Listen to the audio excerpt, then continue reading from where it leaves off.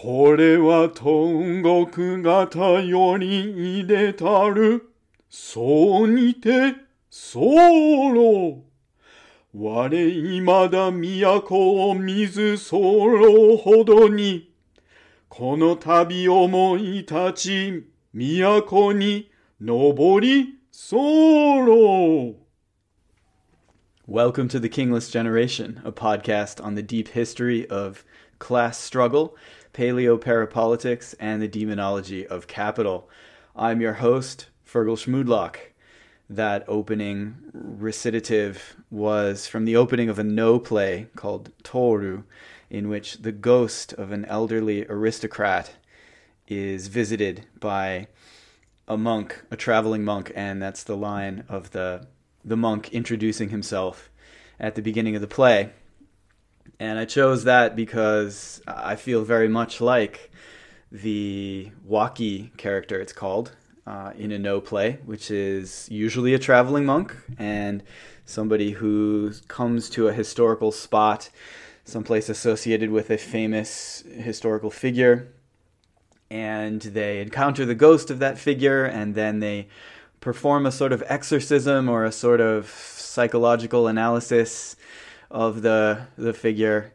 And I feel like that's what I'm doing here somehow. I have spent so much time on Ivan Morris. I'm haunted, I guess, by Ivan Morris, the Japanologist of the post-war, right? He was a prissy little Lord Fauntleroy who was plucked out of...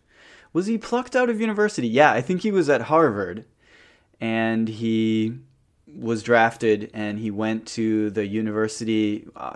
Is it associated with the University of Colorado? It was in Boulder, anyway. In Boulder, Colorado, the special Japanese language school where the teachers would have been going there to avoid being put in the concentration camps. One of the concentration camps where a Japanese-American great teacher of mine was born is just to the northwest of that.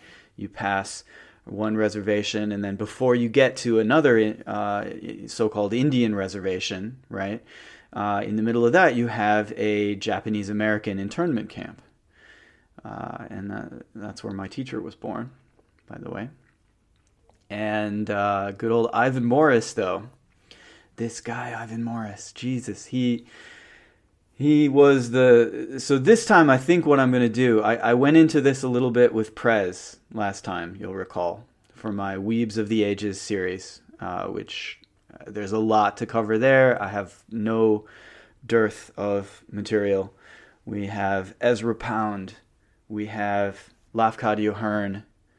They all have some kind of really close tie to Americanness here. I think for now, I'm sticking to American weebs. And there's something that Japan does for your American weeb that is very special, right? As being the honorary white country that it is, right? Something about a certain kind of... we'll think about it, what we can say. But for now, so Ivan Morris, let me remind you why I'm interested in him. I got into last time just the briefest bit about how he was very tight with Mishima. He actually, on his sabbatical in 1969 to 70, he was working at Columbia University, right? And he went to Tokyo for a year for a sabbatical, and during that time he attended parachuting practice with Mishima. He translated the official Tate no Kai song, the song of Mishima's little militia there. And then supposedly after Mishima's suicide, Ivan Morris was deeply affected. He fell into depression.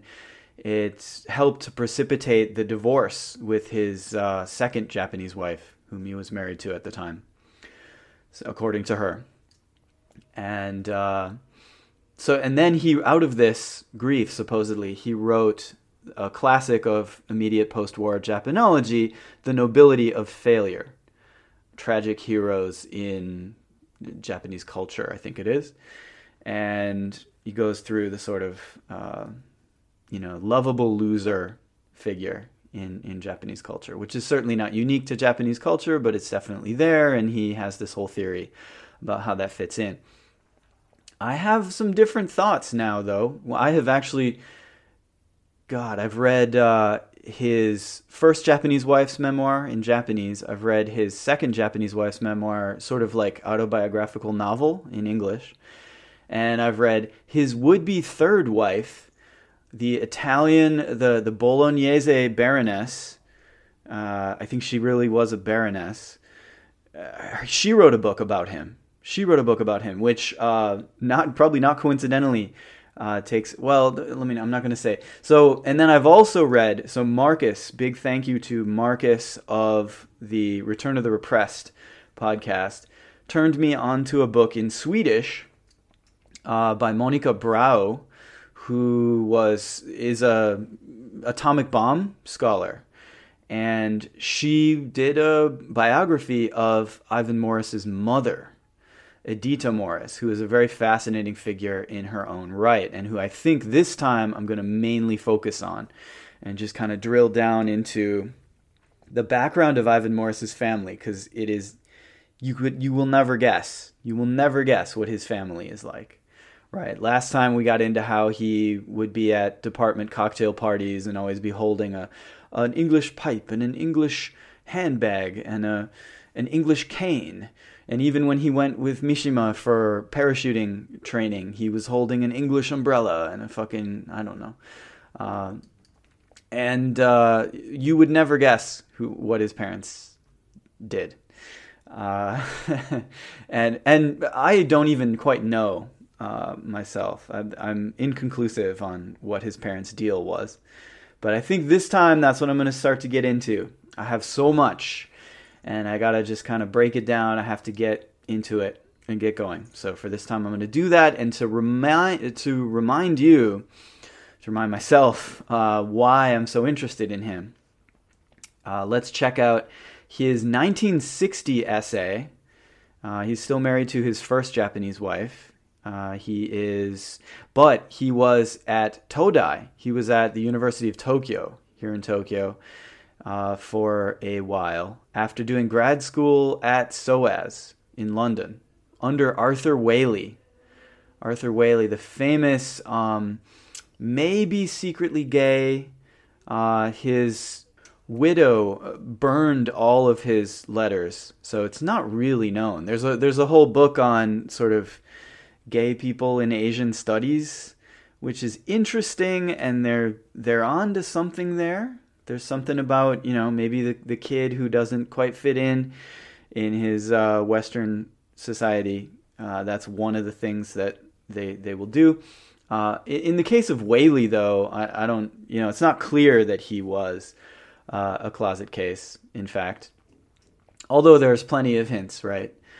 But his late wife, they were tight with Ivan Morris as well, right? His second wife reports that they went to visit her. Her name was Alice, I think.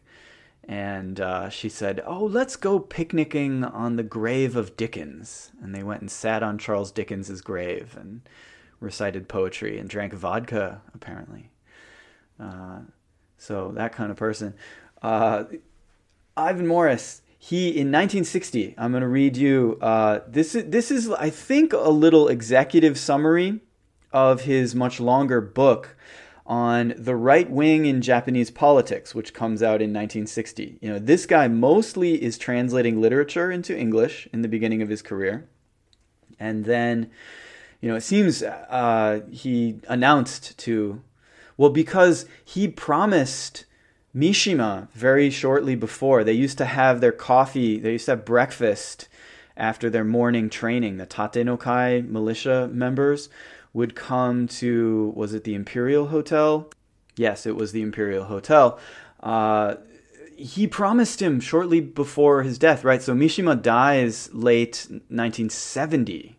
And so I think Morris would have probably gone back to Columbia to start again in the spring of 1970, presumably, or by the fall anyway.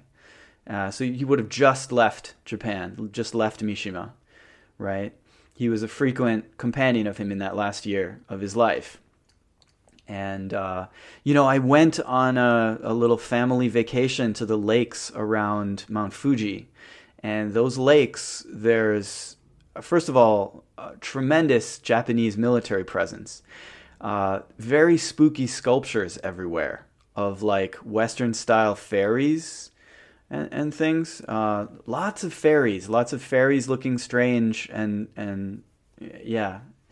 But anyway, and it's a bit of a resort, a kind of resort, but it's Mount Fuji, so it's not like a beach or anything. It's kind of up in the mountains. There's a lot of cabins, and there was a cabin which is owned by one of the universities that I was able to get, and around there is a Mishima archive. The official Mishima archive is there, and it seems to be under the auspices of it was produced with a lot of help, I think, from the Japan Self-Defense Forces.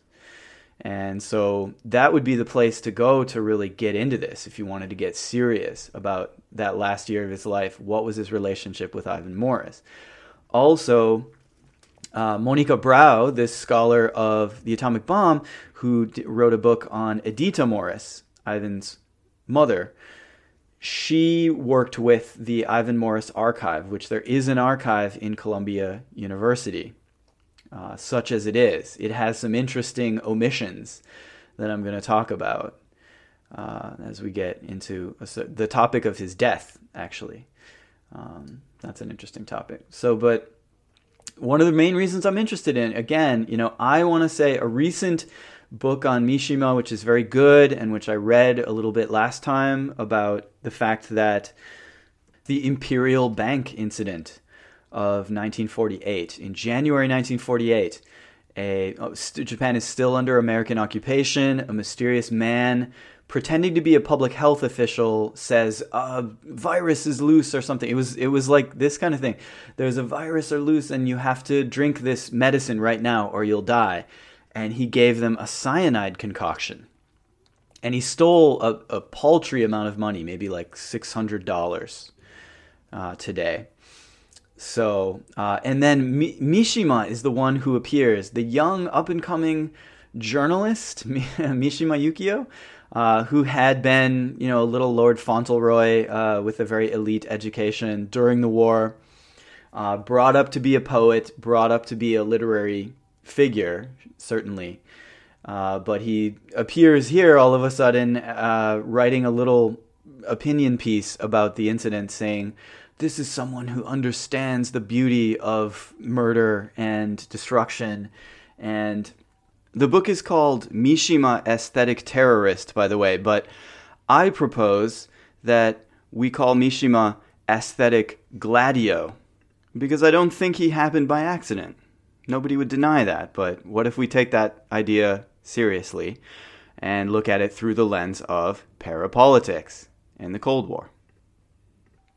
His entire life, he gets sold as typically Japanese. That gets sold as something that is in Japanese culture because it's confused with the doctrine of impermanence in Buddhist culture. That will factor as well. Remember that word, impermanence.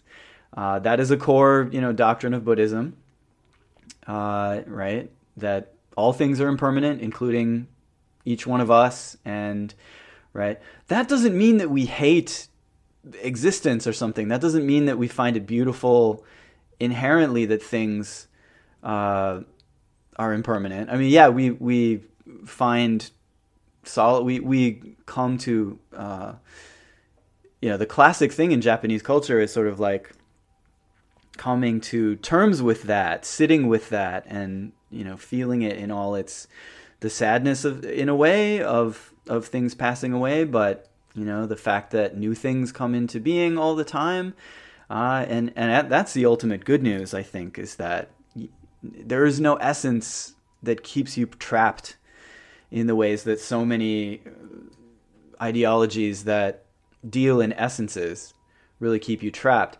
And Mishima's definitely in an ideology that deals in essences, 100%. And for that reason, I'm not the person to do it. But if you, so many things on this podcast, I give you license to take my little sketches. And if you don't feel too embarrassed citing a podcast in your dissertation or your book or whatever format research takes in, if humanity's still around in 5 years, so just, give me a word, give me a shout out. But you can do this.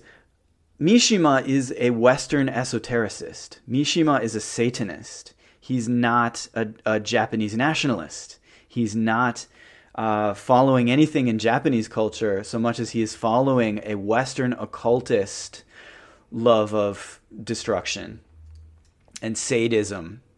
Literally, he loves Joan of Arc. He loves knightly romance kind of imagery, but in a dark kind of esoteric register. He loves the Marquis de Sade, as do many liberal people, like Judith Butler, ironically, who has signed many a letter defending a sex abuser, not least Avital Ronell, right, the disciple of Derrida, who was caught, asking male students, kind of calling them to her room of an evening.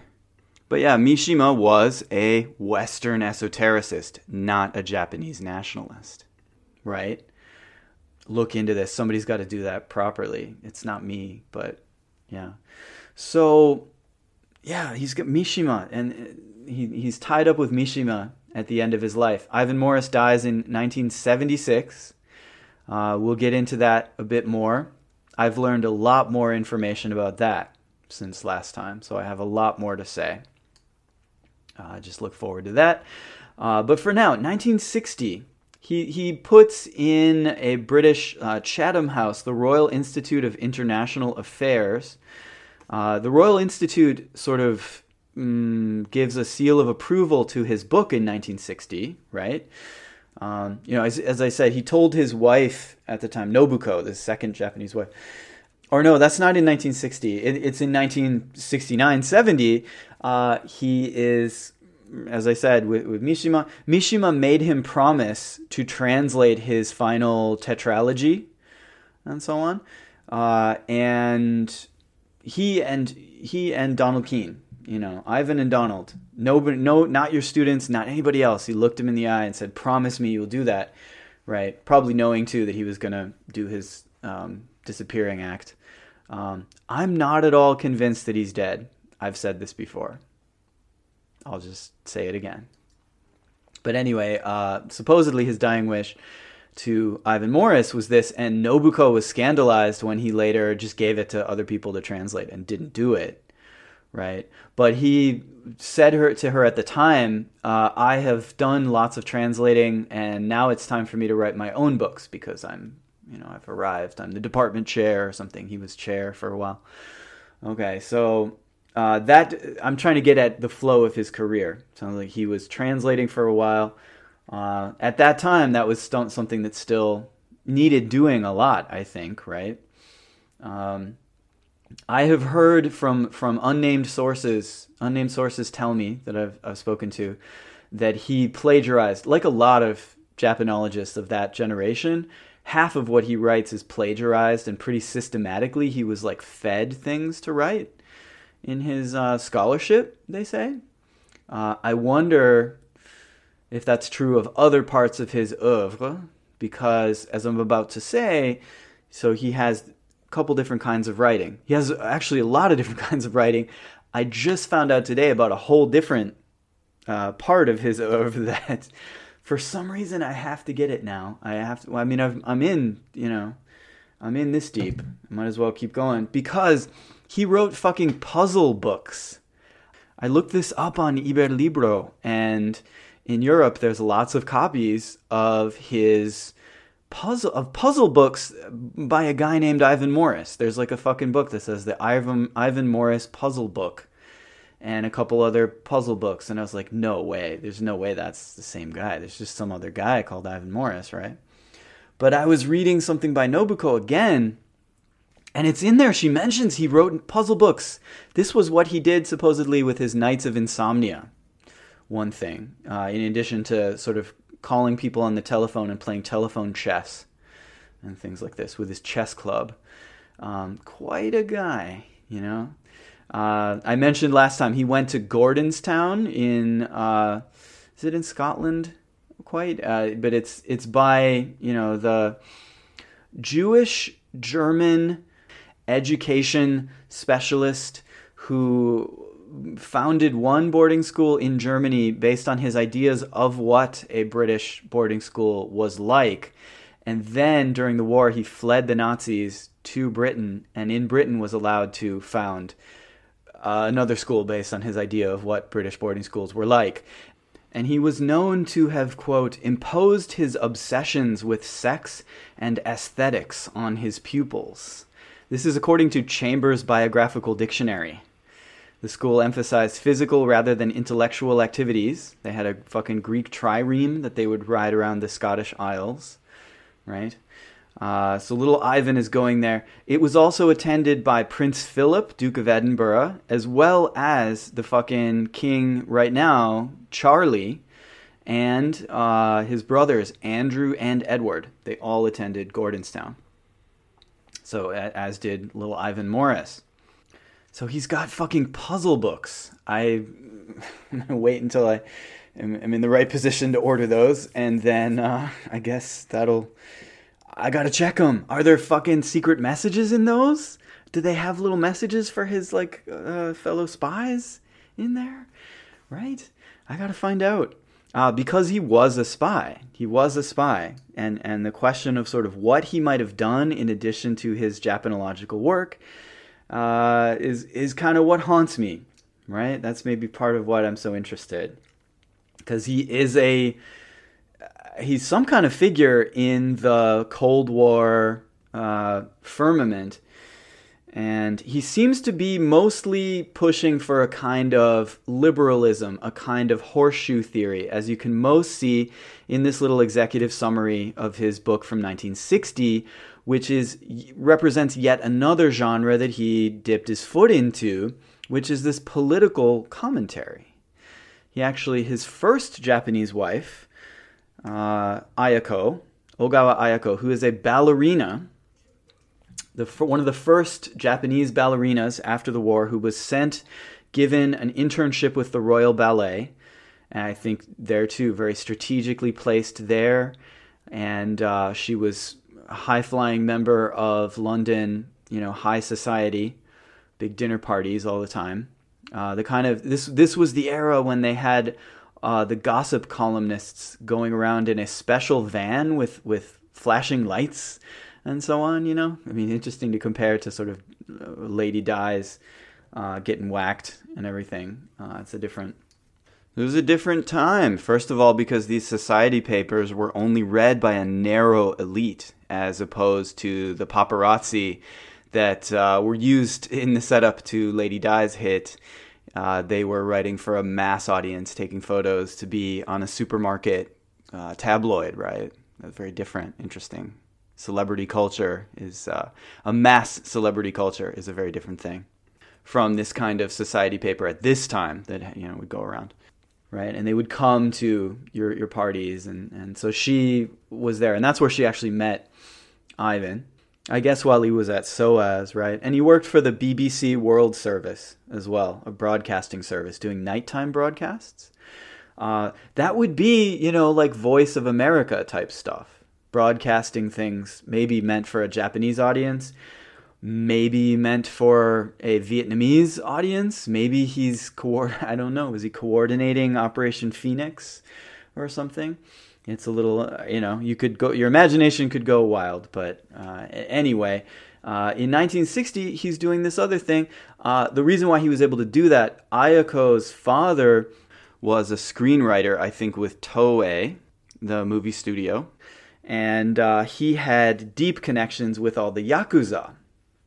And so he got Ivan introductions to all the Yakuza, and that's why Ivan has this tremendous far-right dossier and used that to write this book on the right wing in Japan.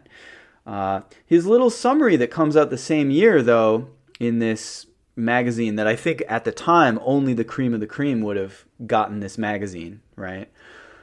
It's amazing to look how information used to be way more asymmetric than it is now.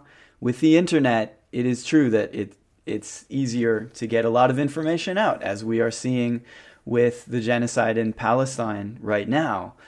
It wouldn't have been possible to so quickly get these images out of what the Zionist entity is doing, and all of this. That kind of information accessibility, right, didn't exist. There was much more asymmetry. You had to have a subscription to this and that publication in order to be privy to a lot of information. There is a notorious issue of Fortune magazine, the April 1944 issue, which lays out a lot of the same sort of stuff that you can find in like the Reischauer memo, and before that, the Japan plan. I know I've talked about that.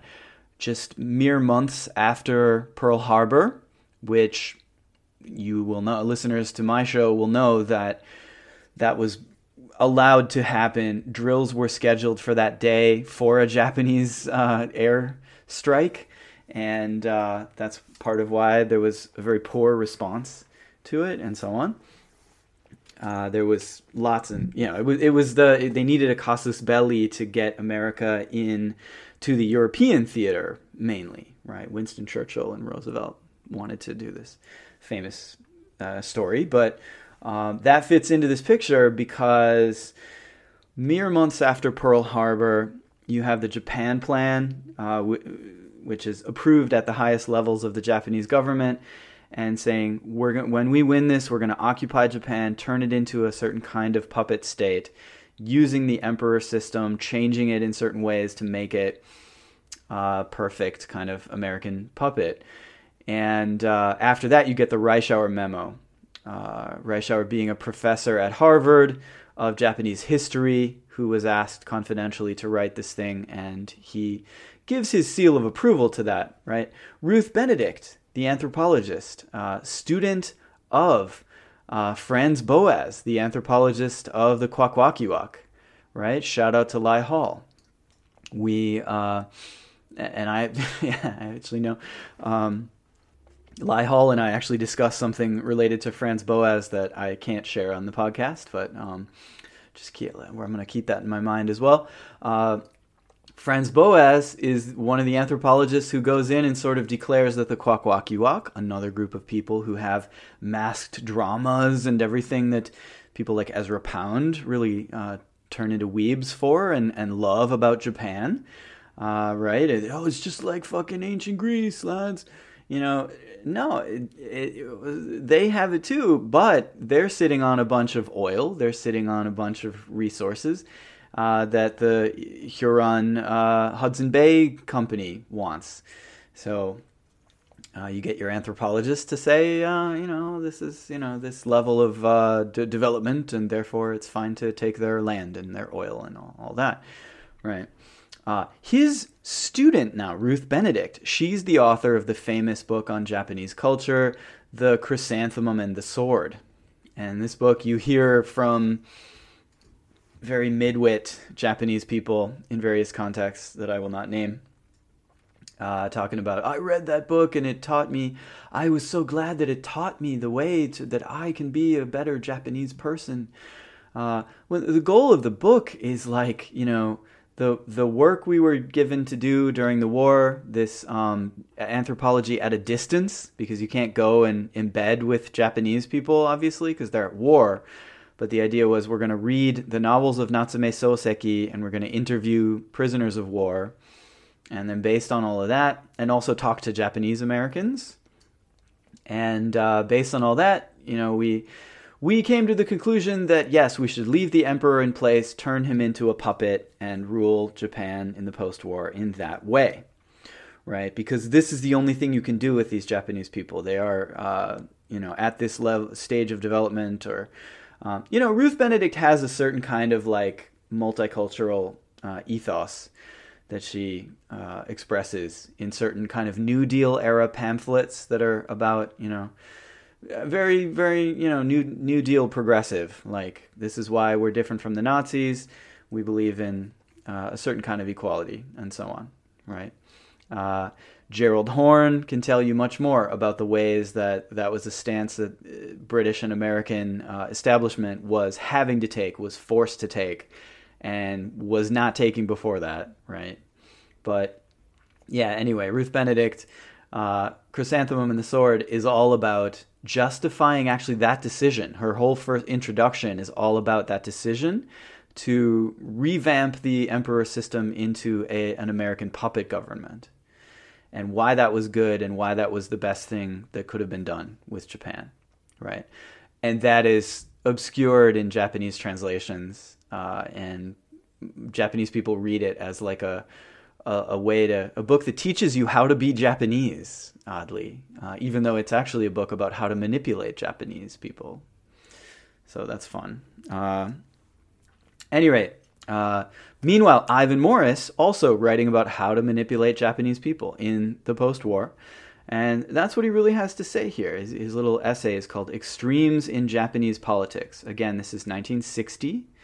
He's used Ayako's father's contacts to talk to a lot of right-wingers. And the introduction is written by Maruyama Masao, the famous Japanese liberal of the post-war.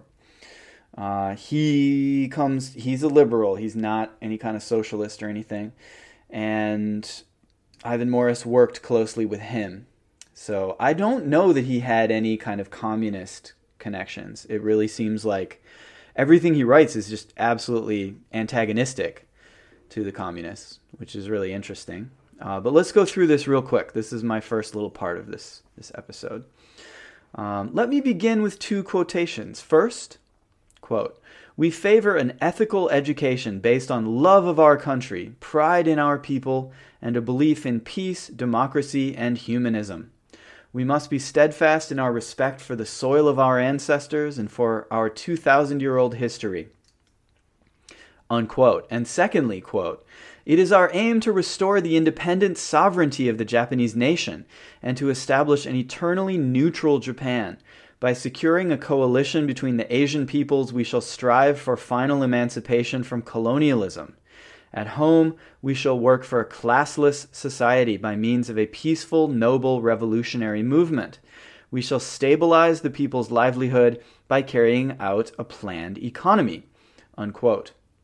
So I actually, looking at this, the first one, right, it's expressing a kind of cultural, national identity anyway, and if it was in the mouth of an oppressed, colonized people, it would be something that someone on the left would very much support because, everyone has the right to national self-determination, right? And the second quote sounds very economically leftist, right? So it sounds like Ivan Morris is setting up, you can tell, okay, the first quote sounds from a liberal point of view, okay, they're talking about national identity and so on. So the liberal is going to see that as right-wing inherently. And then the second one is talking about economic equality. So he's going to see that as left-wing. Oh, I bet he's setting this up to be, the first one is a Japanese Communist Party person talking nationalist, which they did embrace nationalism as much as they could. They embraced anti-communism as much as they could. They have their own kind of liberal character arc where they try to look like a good little boy. We're nationalist, we love, we're patriotic, right? We're not some foreign imposition being secretly funded all by the Ruskies and so on, right? So yeah, I thought at first he's going to draw a contrast. The first one sounds right-wing, the second sounds left-wing. But what does he actually say? We'll continue. "Most readers will probably agree that these quotations could very well have come from the same source. In fact, the first is from a speech by Mr. Nozaka, the present Secretary General of the Japan Communist Party, and the second one is from the manifesto of the Japan Revolutionary Chrysanthemum Flag Comrades Association, one of the hundreds of extreme rightist organizations that have sprung up during the post-war period." One could find dozens of similar examples, but this pair will be sufficient to suggest that, in some ways at least, the two extremes in Japanese politics are very close indeed. Both reveal strong nationalist attitudes, and despite frequent references to, quote, peace, both share a determination to pursue nationalist objectives by forceful means. Though they often use democratic slogans, their approach is thoroughly anti-democratic and opposed to the parliamentary system and to the liberal ideals for which the West stands. So, pioneer of basically horseshoe theory. You can see this here. And then another example of that I will give you, too, is that both sides are violent. Both sides are violent. In the case of the extreme right, the outstanding instance is the assassination of the socialist leader, Mr. Asanuma. That's the one with the picture that, people put, it's up on the internet, right? Gets stabbed, right? And then, in the case of the left, what does he use? We need look back no further than a few months ago, when thousands of demonstrators fought the police and burst into the precincts of the Diet building to oppose the revision of the U.S.-Japanese Security Treaty. He says nothing of the violence of the police forcefully escorting the left-wing Diet members out of the Diet building so that only the right-wing members could vote, and then the Security Treaty passed. That's not violent for Morris. No, he doesn't see that as violent. Right, it's the people outside who don't want to be a U.S. puppet state, and they don't want to be an accomplice in the U.S.'s ongoing militarism and the Fourth Reich that Japan was dragged into being a central pillar of, right? And you can see here this stance whereby Ivan Morris is setting up this, shaping the Anglos are so good at shaping the two sides that you get, the two choices that you get. They get shaped in such a way. So here it's, do you want to be a sensible, normal person, or do you want to be some crazy freak, right? And the two sides, both crazy freaks, right? But the two crazy freaks, if something happens, economic collapse, you get more advance from the socialist bloc, what's going to happen, right? If, however, the country should swing to one extreme or the other, there is no doubt as to which would be the greatest disaster for the West, and it is clear that the United States in particular would use all its considerable influence in cooperating with Japanese conservatives to prevent such a development. It is doubtful that whether a swing to the extreme right, unfortunate as it might seem, would elicit any such reaction. He says again, all of a sudden, just out of nowhere, it's like, yeah, we're choosing, aren't we? We're choosing which one we would side with, right? A final advantage of the extreme right in a country where the principle of continuity is so highly valued as in Japan is that their rise would in all probability not require any violent or abrupt change in the existing patterns of political power. So basically, yeah, we would implant a fascist dictatorship. That's what we should do if there's any kind of change in Japan's position, right? And the establishment kind of politicians that are in power, the LDP, and he says in a telling moment too, it's pretty much impossible that any other power would ever take control of the government. And I bet he does know of the many ways that the elections are bought and manipulated and so on. So they would help, right? They would help to install a fascist dictatorship, no problem. So we don't need to worry about that. And that's the plan, right? And he's saying this in this paper that only the cream of the cream would be reading at this moment, right? Just like in 1944, you have only the cream of the cream reading that Fortune magazine, which lays out the kind of, I don't think I got to the end of saying that, right? The kind of thing that we discover was already decided pretty early in internal U.S. Army, kind of the highest echelons there. That gets announced to the business elite in 1944, right? So there's the timeline, the official timeline for when things were decided, and when the civilian government makes its so-called decisions, is one thing. And we can peel back and we can see with some of these magazines that only circulated to the elite, you can see that there are mechanisms whereby the elite are being told about the plans that the military has already made. And I think it might still be too big. Big shout out to Dane, who has upgraded the Discord server so that I can upload slightly larger files. But that Fortune magazine, I mean, it's on archive.org, actually. It's on archive, so you can get it. But I'll put it on the Discord, either as a link or something. So you can see there. It's fun to look at all the ads and things. All the ads are geared toward the boss at a whatever kind of enterprise. It is very different kind of ads than you might be used to looking at today, where the ads are just the ads for everybody, right? They used to have ads for, this magazine, which is for CEOs. There's one, this essay ends with a really fascinating moment too, right? It can only be suggested in conclusion that in our preoccupation with the possibility of Japan's turning to the extreme left and allying herself with the communist powers, we should not overlook the many factors that in a time of crisis might incline her to return to some form of right-wing totalitarian dictatorship. As has been seen, the two extremes are in many ways similar and thrive on the same general climate. If we are aware of the dangers, what are the dangers exactly for him and his readers? We can at least recognize the respective symptoms, even though we may be unable or unwilling to prevent the onset of the disease. What is the disease? Right? I think what he's saying is we will choose which disease Japan gets. Not communism, but fascism. And we will make sure that it goes in that direction. And I am someone who knows what levers we can pull and how this can be done. Right? This is what he's kind of saying. And this is the moment that he gets the Columbia job. He gets the job at Columbia in 1960. Ayako reports in her memoir, there were moments where Ivan would be unable to sleep at night. That's a big theme. Nobuko's semi-fictional autobiography novel constantly is joking about how his whole family is totally insomniac. They're always taking whatever, not benzos, but whatever they had at that time. There's just all these different names of sleeping pills are constantly rattling off their tongues and just peppering the dialogue all the time.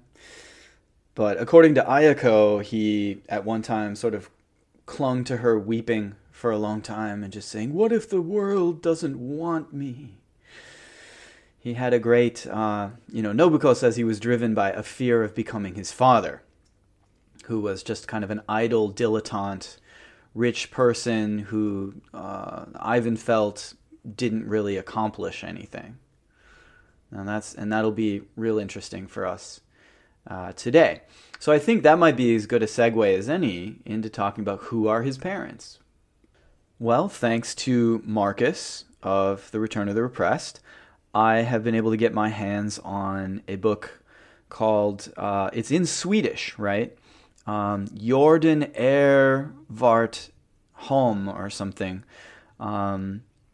which means Earth is our home.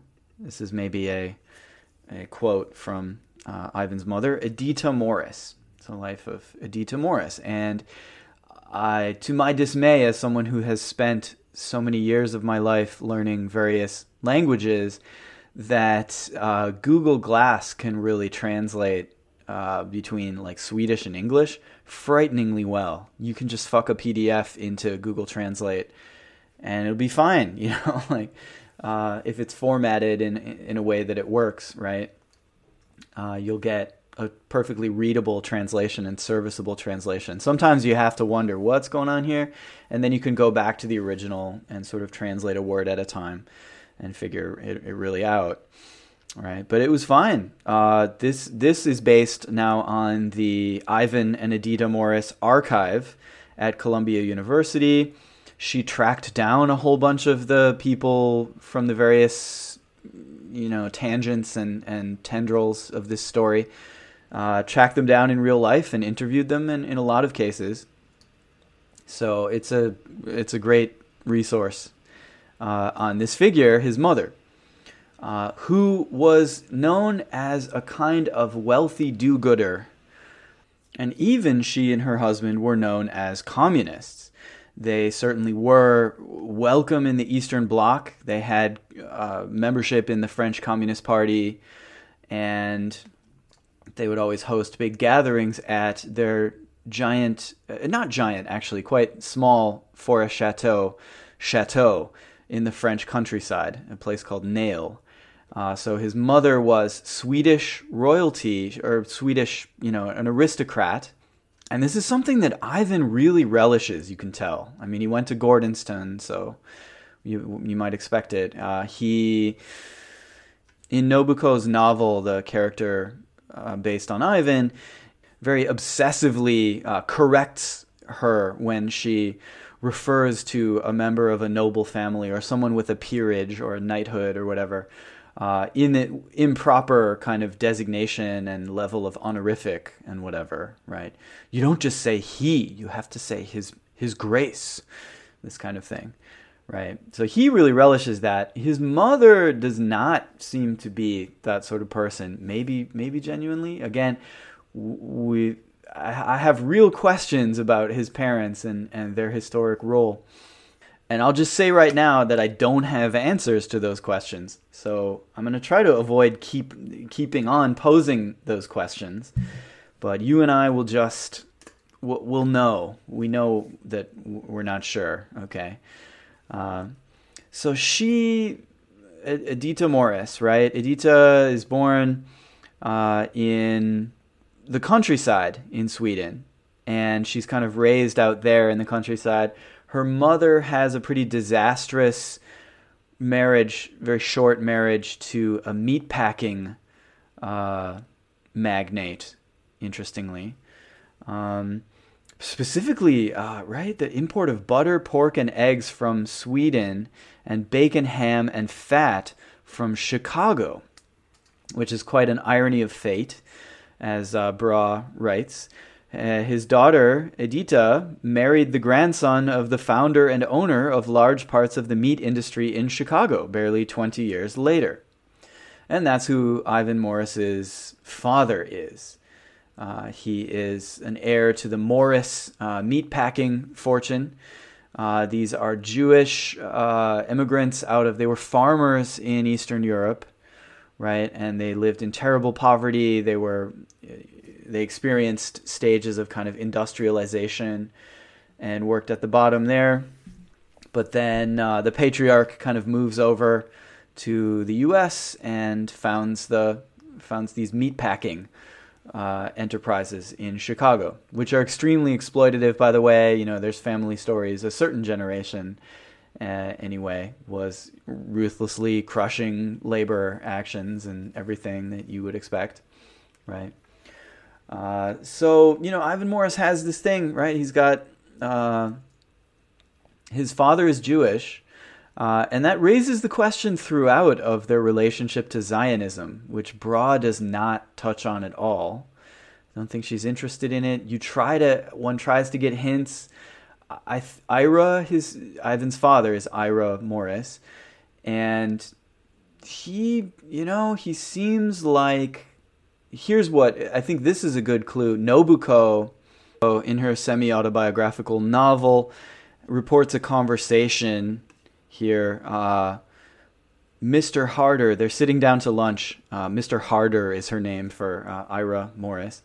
In a drawling avuncular intonation, talked about the book he was reviewing that week, the autobiography of a famous English newspaper proprietor.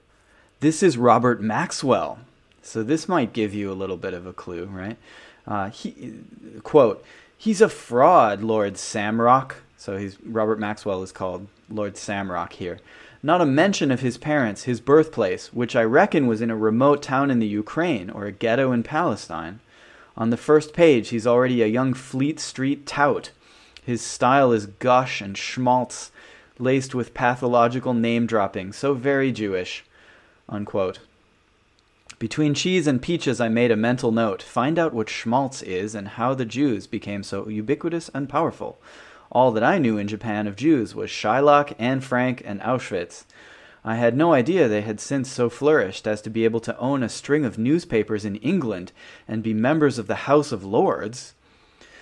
She affects a similar posture in her little essay for the Japan and the United Kingdom series edited by Hugh Cortazzi, right? Basically saying, I didn't know they were Jewish at all until much later. And she actually has a scene in her novel where she finds out. One of the old family, a Jewish family friend, apparently someone whom Ira maybe almost married, kind of takes her aside at one point, or sets up a lunch with her to tell her, actually, because nobody was telling her that at the time. So I think maybe they weren't Zionist in any kind of, certainly not in any kind of open way. The questions that I still have and will always be there. But on the other hand, she reports Ivan being very concerned about the Six-Day War in 1967, which Israel had with its neighbors Egypt, Jordan, and Syria. Now, if anything, Ivan is much more assimilationist, right? I mean, so Nobuko, to be fair, got along less well with Ivan's parents than Ayako did, sort of famously. Edita sort of, in a way, never got over their divorce, and she loved Ayako very much, right? Even though Ayako reports the first time she met her new mother-in-law, she took a pair of scissors and cut all the buttons off it. She said she was wearing a yellow dress, and she said, yellow doesn't suit you. I'm going to cut off all the buttons. And those buttons don't look good, so she cuts those off and everything. But Edita was very fond of sort of showing Ayako what to buy, how to shop, how to cook, how to eat, all the sort of style, the style, right? Nobuko less sympathetically sort of reports, she asking, with typical Japanese thrift, sort of, why do we have to spoon the marmalade out of a perfectly nice jar into a serving dish? And the Ivan character says, it's a matter of style. If there was a famine or something, we wouldn't do it, but one has to have style. So within Edita, the mother, there is this conflict that, Bra really, in a fun way, traces back to her childhood in the countryside, living with relatives in totally shabby, broken down circumstances of an aristocratic family fallen on hard times. And she had, her best friend growing up was this local boy named Holger, who was of such a station that his two parents would be delighted to have a potato to share between them for a meal. And he used to take her to see the cows fucking. He said, you want to see such and such fuck? The name of the cow, I guess, the name of the steer. And that's one of her memories that she reports in her autobiography or one of her autobiographical novels. Bra has done all the work of sort of reading all the novels, finding what might be autobiographical for what part of Ira's life and Edita's life, right? As well as Ivan's life to some extent. And that was her great friend. And her mother, though, after her divorce, sort of showed up on the scene and wanted to take her to Stockholm. And she goes to Stockholm and joins a fancy girls' school and, is educated by very idealistic kind of do-gooder Christian women who leave quite an impression on her and so on. As well as her own mother. Her own mother was a bit of a do-gooder as well, and she would often try to sort of share things with people.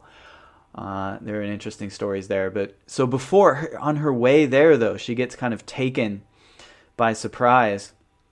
She's just a little girl, I forget, 4 or 5, I want to say. And Holgar had given her an egg. He had given her an egg on the condition that she promise, this boy who would be happy, his whole family would be happy if they had one potato to share between themselves. He gave her a fresh egg and made her promise that she would not leave. And she promised him, but she was talking to her mother, and before she knew it, she was on a train, and she said, where are we going? We're going to Stockholm, she finds out. And she felt horrible. Her heart sank, and she took the egg out of her pocket. And this is a very touching moment in her autobiography, I think. So that was a foundational moment. But then goes and lives as a minor aristocrat in Stockholm.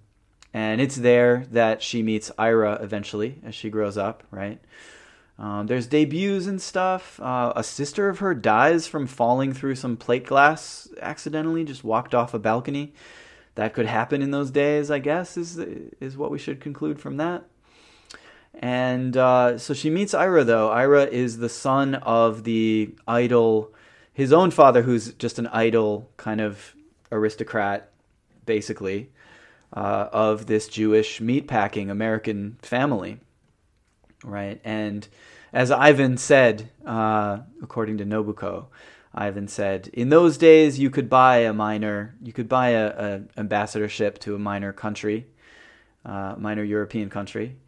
And so he had a mansion there, and they had a love marriage. They fell in love, and they were, by all accounts, very close until the end. Edita never quite recovers even from Ira's death first. That's in 1972 that he dies. And that was a big blow to her, in addition to, of course, Ivan's death in 1976. There's a cute little anecdote that Edita relays about her first conversation with her mother, in which she declared, I don't like your father. I left him. I hate him. And her reply has a wonderful, cute kind of freshness to it. It's exactly like something a kid would say that was trying to get, she really wanted to get her mother on her side, show her sympathy in a way, in the language that she knew from the countryside, from Holger. She said, I remember the Swedish, Ik mag inte skit arslen, which means literally, I don't like shit asses. Yeah, I hate fucking assholes. Kind of swears like a sailor, this little 4-year-old girl, right? But very precocious. You get a wonderful little picture there. And then Bra reports, I think, some kerfuffle that she had with an English translator of her, or Swedish translator, I think. She wrote most of her novels. She writes all these novels that are just kind of liberal kind of thing. And we'll get to sort of what their content, their political orientation is. That's interesting. But she, at length, was distinguishing between two Swedish words. She always wrote in English, and then she got them translated into Swedish, maybe later. And she wanted to distinguish between vackert versus skönhet. So I don't know what vackert would be cognate with in German, but Schönheit in German, I recognize that in skönhet. For beauty, the words for beauty that she wanted to use. She was very particular about that. And that goes together with her political orientation, which, interestingly, right after the war, her very first novel, after, having to, they leave Europe pretty kind of at the last minute, on one of the last boats that left. And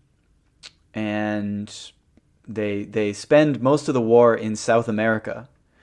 They're all over the place. They're always in all these different global hotspots. And you can never tell if it's because of what you're thinking or if it's because of the other thing. But her first novel after the war is all about sort of like the, what people sometimes call Kulturmensch, the man of culture who is the highest expression of humanity, and that's what must be preserved at all costs. It's kind of about like starving people, and there's a great writer, and the great writer must get his wonderful thoughts on paper at the cost of anything else. He must be given the meat, the little bit of meat that is there when people are starving in the war. He must be given it. There's not a working class politics at all. It was very interesting given her other connections and her, she is like welcome in the Eastern Bloc, and she moves in and out of communist circles. But it's very interesting. So she goes to a school called the Brumerska School for girls. It's not around anymore. And then the Great Peasant Train of 1914 is something she experienced, where actually a right-wing kind of royalist government invited peasants to march on the capital in order to disrupt and distract from worker unrest, industrial unrest. And Edita's do-gooder mother hosted one of those peasants and was very high-minded and thinking about, it's so good that we can help this poor peasant, Meanwhile, of course, what was really happening is that they were disrupting the workers' struggle, right? And Edita writes as well about a kind of backhanded attitude that maybe they had of like they wanted to air the peasant smell out of the house after he left. Ira Morris's autobiography, fascinatingly, it's called Heritage from My Father. You might recognize that title from somewhere else. And you know what? There might be some kind of fucking connection, because another thing that Edita and Ira did was kind of adopt one of the Kenya airlift students who went to the United States to study, right? Actually, together with Barack Obama's father. And we'll get to that later. Ira's cousin Muriel was a psychoanalyst, was friends with Anna Freud. She tried to get analyzed by Zygmunt himself, but couldn't get in. He was too busy. She was a resistance leader in Nazi-occupied Austria, and she saved the leader of probably the SPA, the Socialist Party of Austria, Joseph Buttinger. And also in his family tree was Peggy Guggenheim, who had a villa in Italy. Ayako writes about staying there to recover from a cold or something once. Peggy Guggenheim is a famous kind of art figure, aesthete, and pretty cool, interesting person. But I wanted to say one of Ivan's early... So he has a wife before the two Japanese wives who was South African, apparently. Her name was Anne Wade, and she worked at a department store in New York. And Ivan, I think it must be during his time at Harvard, is getting closer to her. There are tremendous angry letters from his parents about this. They really oppose that match. But it seems they got married nevertheless, briefly. And then he divorced her later. But that's interesting to keep in mind, when you think about if somehow... As Edita maybe suggests, when he comes back from the war, she feels like, I lost my boy. I lost him. He's a different, I don't know him, and so on. Nobuko sort of portrays the darkest. She paints a very dark picture of the family and their dynamic and everything. And also Edita's attitude toward all her leftist friends and her whole leftist scene looks very cynical, looks very kind of, these hangers-on, can you get them out of here finally? All of these different figures came to their castle at Nail, right, for these long lunch parties that would go on. But it's also pretty clear if it's not always clear that Nobuko is aware of it, but from what she relays of Ivan's attitudes, it's quite clear that he's on the far right. To me, I feel like, it could be that he's a liberal of some kind. That I said before, he was a co-founder of the New York branch of Amnesty International, which my listeners will probably know. One of the main founders, who's no longer listed on their Wikipedia as a founder, Louis Kuttner, Luis, that's Kuttner is Kutner, informed on Fred Hampton to the FBI and actually may have helped even drug him.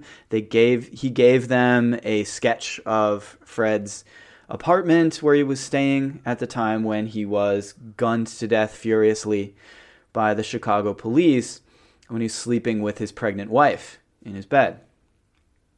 That was in December 1969, so Ivan himself would have been in Tokyo at the time. And of course, it happened in Chicago, where Ivan did not live. But nevertheless, that also situates for you just sort of where Ivan is on the political spectrum at the time, right?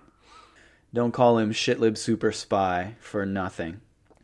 But back in the early 20th century, earlier generations of the Morris family and the Edita's family, the Toll family is actually the name of her aristocratic family.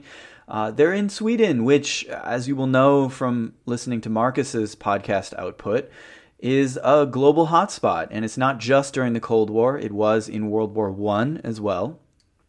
Although particularly in the Cold War, I think there's a lot to be said for the unspoken, the unspeakable closeness of Russia to North America, and the fact that in the event of real nuclear exchanges, if anyone was really thinking about shooting nuclear weapons, it all would go across the North Pole. It wouldn't have, the entire idea of Europe as a Cold War front is totally fictional. It's imaginary. This is an imaginary battlefield that was arranged this way on purpose very carefully. Right, and I think that'll be a theme in this series. The way, of Ivan Morris maybe as an arranger of the battlefield, someone who helped to design the battlefield so that it was structured in a way that would favor not just the side, but whatever side you take. It's set up so that whatever side you take, you will lose. The working class will lose, basically. But I wanted to say earlier, the way that his mother came down on him about this romantic relationship she didn't like, and she did that, toward the end of his life as well, when he was single and maybe he was seeing someone that she didn't like. She got him to break it off with her, and then he's about to marry the Italian countess, and she loved the Italian countess. She loved the Italian countess until he suddenly ended up dead in her hometown for some reason. So Sweden was this place, right, with the foundation of the Soviet Union, which happens at the end of World War I. Already, it's a place for negotiation. It's a place for brokering kind of, and secret channels and so on. Secret back channels often are running through Sweden from that point on, right? Actually, nothing is known about how Ira and Edita escaped to America at the last moment in autumn of 1939. And the final ships, if they were on those, that they went to South America. And they did. They were around South America. They're in Haiti. And then all of a sudden Haiti has a coup and it has a revolution. And a right-wing American-friendly government takes over. Supposedly they were there for their writing, while Ivan is in Japan for the war or for the occupation. He doesn't see combat. Ira wanted Ivan to become a British citizen at all costs. Brow shows that this was Ira's idea. Nobuko says they did this because they believed the prophecy of Marx and Engels, with no S, that the next revolution would happen in England, which I know of no such prophecy. I'm not really sure. I think half the time Nobuko doesn't understand what the Morris family members have told her. So it's a kind of fun, unreliable narrator situation. But it sounds, you could imagine as well that Ira wanted Ivan to become a British citizen so that some kind of relationship that he, you could, did he want Ivan to inherit a relationship that Ira had, or get a relationship that Ira had earned, right? I mean, there's the joke about why is the name of Nick Kroll's dad blue on Wikipedia? Why is the name of, there's different actors, right? And it really looks like people get rewarded with like acting careers for their children, comedy careers for their children. Comedy is a huge one. That's been coming out recently with all the comedians goose-stepping for the Zion Nazis. So I mentioned that Ira and Edita are in Haiti, quote-unquote, for their writing, while Ivan is in Japan for the occupation. That is where, there was a coup that removes President Lescaut and installs the progressive, known as a progressive, at least on Wikipedia, Dumarsais Estimé.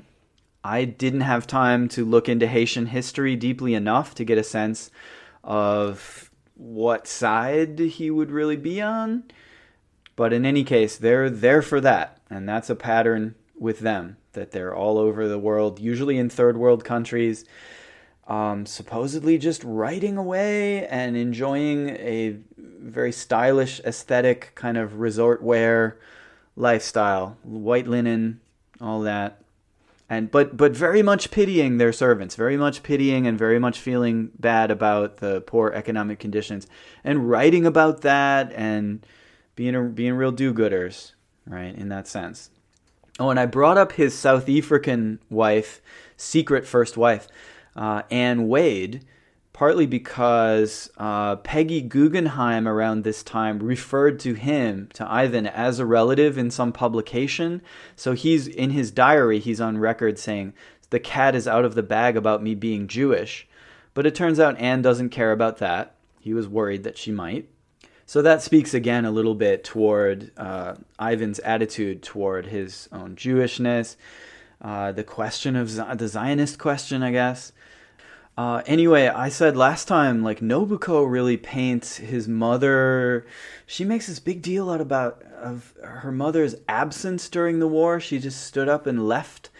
But that turns out to not be true at all. So, like, is that a cover? There was other things that they didn't want Nobuko to know? There's no sense that Ayako knows these things. This is the second Japanese wife. There's a lot that she doesn't know. And it's interesting. What she doesn't know is that, so the mother, Edita, has this passionate love affair with a Swedish fellow Swede, right, painter, Nils Dardell. The only person that she frequently spoke in Swedish with, apparently, was Nils. But Ira, she didn't leave Ira. They had a very happy throuple. They're hanging out together down in South America. They were in northeast Mexico at a villa in Chapala in 1940, for example. Ivan came to visit in Mexico and Guatemala on school holidays, visiting Nils. Nils was at Nail a lot during Ivan's childhood. There's paintings sketches anyway, that Nils did of the boy, young Ivan. So that wasn't like some kind of secret relationship or anything. And there's quite a kind of sexual openness between mother and son that Bra kind of skirts around talking about some interesting things, where like she'll, after Ira's death, she spends some time with him and she writes almost like love letters. It almost sounds like a letter to a lover. Your beautiful son, you illumine my life, and now, but I don't know. She's a widow and she gets to see her son. Whatever. But there's also evidence of her hanging out with Ivan's hookups. He would hook up with all different kind of women around New York, apparently, and she would be having morning chats with them about, you're about to go take some kind of lesson, or you're about to go to your psychotherapist, I have a psychotherapist too, this kind of thing is in diaries and so on.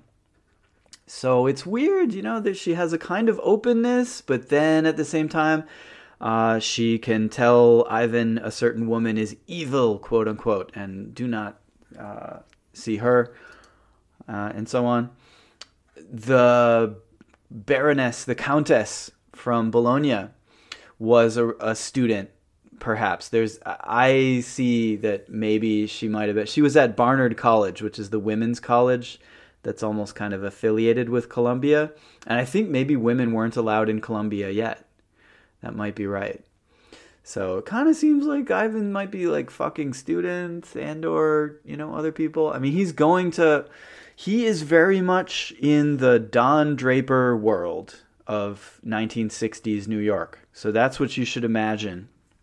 He and Ayako as well, especially, right? When he's married to Ayako is going around that world, and yeah, their marriage falls apart in ways that marriages fall apart on that show as well.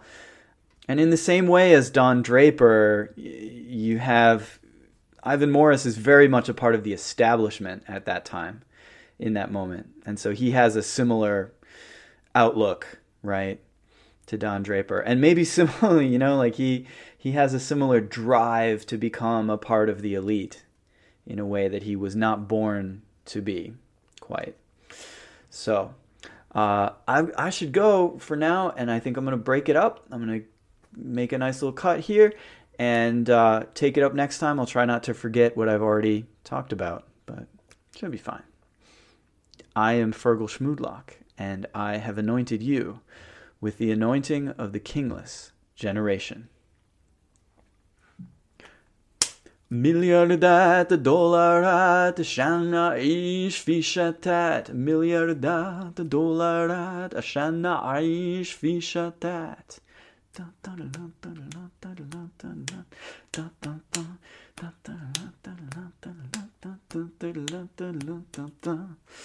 How many tanks can we get today?